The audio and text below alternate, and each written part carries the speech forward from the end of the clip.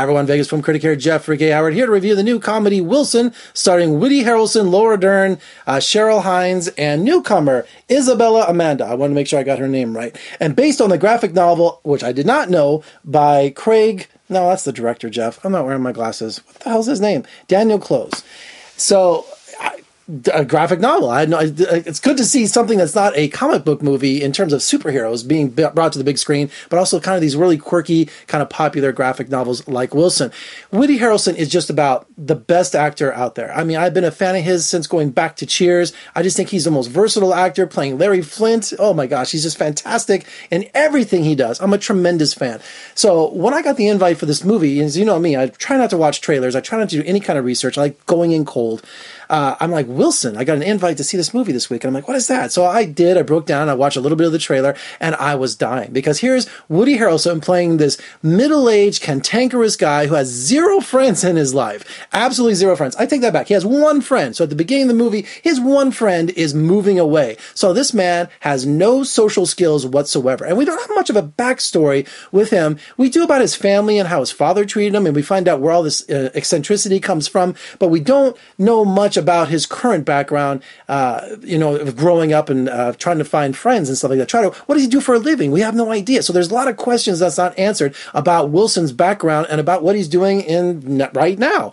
So his best friend is moving away. So now he's kind of freaking out. He's trying to figure out where to get a friend, where to jumpstart his life again. He's having his midlife crisis from hell. And Woody Harrelson plays Wilson as this really kind of crazy, eccentric guy who just doesn't stop talking. He can walk up to anyone and just start a conversation. He'll see someone at a coffee shop on a laptop and sit down and just start annoying them. But in his mind, he's just trying to make a friend. He's trying to say that social media has ruined this world, that you can't sit down and just have a conversation with somebody. So he goes looking for trouble when he's not actually trying to make trouble. So what does he do? He thinks about, you know what? I'm going to go find my ex-wife of 17 years ago, played by Laura Dern. I'm going to track her down. She was a prostitute. She had drug problems. We had a lot of problems 17 years earlier because we were kids. We didn't know what we were doing. Things exploded. Her family wasn't supportive. His family wasn't supportive. So he thinks, you know what? The only person I really loved, the only person I ever cared about, I'm going to hunt her down. And when he does, he finds out that she was pregnant at the time she left. She didn't have an abortion. She had the child. So now Wilson goes just crazy going, I'm a father. So of course he has to track down his daughter, who now was adopted, is a really wealthy family. She's like this emo kind of crazy, I hate the world 17-year-old teenage girl like they all are. And she's played by newcomer Isabella Amanda, who's just absolutely fantastic. She really is.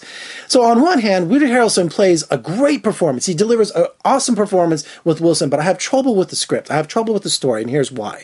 It's because it's not consistent. It sends mixed signals. Here we're trying to find out that Wilson he has no friends, but he can just walk up and start making friends, so it's like, wait a minute, is he this kind of a lone-in, shut-in kind of guy, or is he someone who could just go up and just make friends with anybody? So his character really kept going hot and cold. It kept going back and forth, so I was really confused on what was going on with his life and his character, because he was one way for 1 second, he ends up going to jail for a little bit, and he becomes the most popular guy in prison. But wait a minute, I thought he couldn't make any friends.